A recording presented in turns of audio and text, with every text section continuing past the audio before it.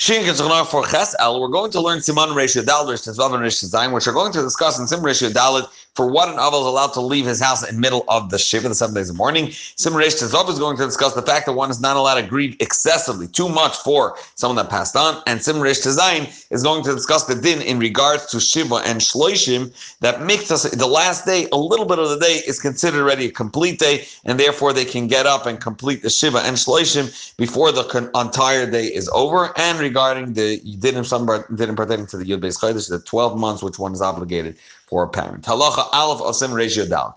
Kol Shiva, throughout the 7 days of mourning, and a Yotzim Beis, he doesn't leave his house.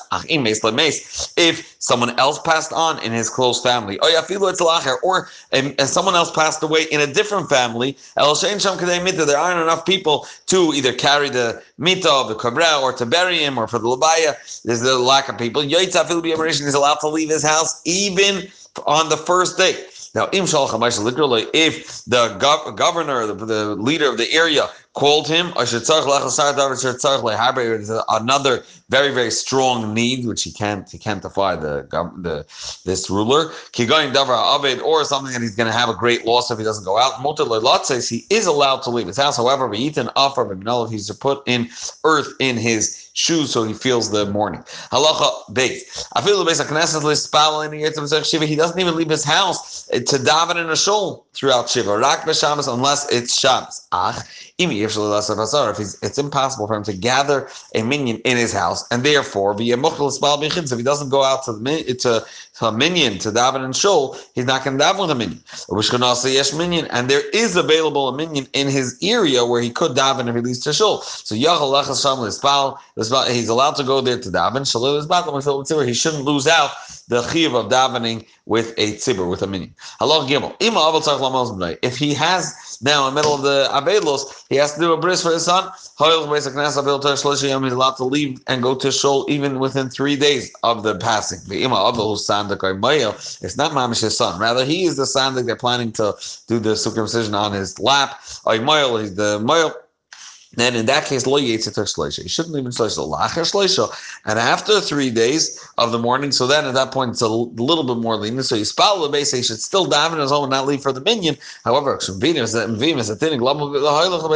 they bring the child to shul to do the bris, at that point he's allowed to leave his house and go to shul. This is all if he's just the sandik or he's just a sandik or the moil, but there is someone else. If there's no one else to do the bris in the city, he's allowed to leave even on the first day. He's allowed to leave his house and go to a shul.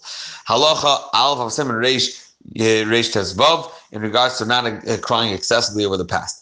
The people that passed. One is not allowed to grieve too strongly over someone that passed on. The pasuk says in Yirmiyah, Al tifkul meis, do not cry for those that passed. And don't shake your head and grieve for them. It's possible to say such a thing that the Navi tells them, do not grieve. When he said, do not cry over the dead, his intention was too much. That as well is also, don't shake your head too much and not grieve too much. That's more than what's proper and what's normally accepted. What is considered accepted? So the first 3 days from the passing are designated for crying. That's very strong and deep pain. Shiva, the 7 days, till the end of the 7 days. Lahesped, that's for eulogizing. And the 30 days, is to show and display mourning by not putting on legiyot, so it's not putting on iron clothing and clean clothing, but disperse and getting haircuts, as we explained earlier. Beyond the shloishim, says, do not have compassion or display compassion more than me, myself. How do we know what the Eibishter? The Eibishter follows the halacha. The Eibishter Magadar of the Yaakov. So can't do more than that. Someone that grieves too much over someone that passed away, the Eibishter will give him a different person to pass away. So to justify, so to speak, that excessive grief. In which case do we say that one cannot cry only till till Shleisha. That's b'shara regular folk. Aval Talmud Chacham, a big Talmud Chacham, HaKol Fi Chachmas, based on his level of Chachma. That's how much you're allowed to grieve from Mikol Makam. However, still, even by Talmud Chacham, all of Yes Mishleisha, you can't cry. That crying stage cannot extend beyond 30 days. He's not greater than Moshe Rabbeinu, which is the greatest of the Nevi'im. The Ksiv Boy, it says, Yifkas Moshe, for 30 days they cried, they bemoaned Moshe Rabbeinu. Now, halacha base. Amru, or Rabbi Sein Zechron Bracha, Chachamim told us, one of the family members that passed on, the entire family has to be worried. This is compared to the Kippah Shel Avanim, to an archway that are placed with stones, that we know that each stone is pulled out, it shakes the whole thing. Even if one of them is shaken or taken out of place, and all of them need to be shaken up. Why is this? The Eibishter is passing a judgment over them, and he's examining them. And therefore, and therefore you have to slowly settle back in like these stones, because the Eibishter is checking the family, they're counting. Kikol Shiva, and now, what's the way to go back slowly? Kikol Shiva, Acherev Shlufa, it's as if the sword is drawn and held up high. Bat Shloshim, Hirifefes, it's not held powerfully in action. It only goes back to its socket, where they put back the sword and the handle after 12 months. Now, therefore, now, what does it mean? It doesn't go back until 12 months. How does a person envision? Let's say we're to imagine this sword being the judgment. So throughout the first 3 days, you should see the cherev kilu monachas lebein ksevav. It's mamish between his shoulders. At that point, kilu skufa kenegda b'kayin zavos. It's standing, directing towards him, but it's in the corner of the room. So he has maneuvering he can still do to get out of it. As if it's once in a while going in front of him in the marketplace, passing, not mamish directed towards him, but it's around, and he has to be careful. Again, throughout that entire year, really, the midas hadin, the divine judgment, is, so to speak, stretched over and overseeing that family. Now, what will annul this? If there's a boy born within that family, the entire family is cured, and this is dafke and zachar, as the Gemara says in Nida, dafke by a zachar, a boy, the zachar balaim shalom balaim. There's peace that comes to the world when a boy is born. This doesn't apply only to family, also one of a group. However that group is put together, whether it's a kehila and shul, etc., or a business group. So one of them that died means there's a judgment being passed over that entire group. Either all of them have to be worried and do check their avedus. Halacha Gimel is going to discuss how this daiga is meant. Look, all those that do not mourn as Chacham have commanded, he's a wicked-hearted person. He has to wake up from his spiritual slumber, and he should be afraid, and he should be worried, and he should go through, examine his actions, and return to the Eibishter.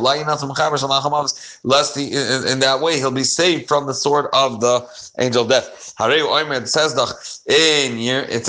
Yirmiyah, he kisa isam v'loy you swat them, you hit them v'loy and they didn't feel sick from this. I mean, they didn't take it to heart.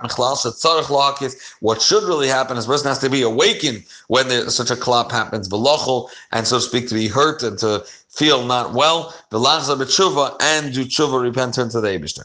Halacha Alf of Siman Reish Tzayin, where it's going to discuss the fact that Miksas Hayom Kekuloi, that in regards to Shiva and Shloshim, the beginning of the day, or a little bit of the day, already considers that a complete day of mourning, and you could stop the Avelos. You don't need to wait till the day is over. Halacha Alf, on the 7th day, as soon as those that are consoling, that came to console them, and left the people that are mourning,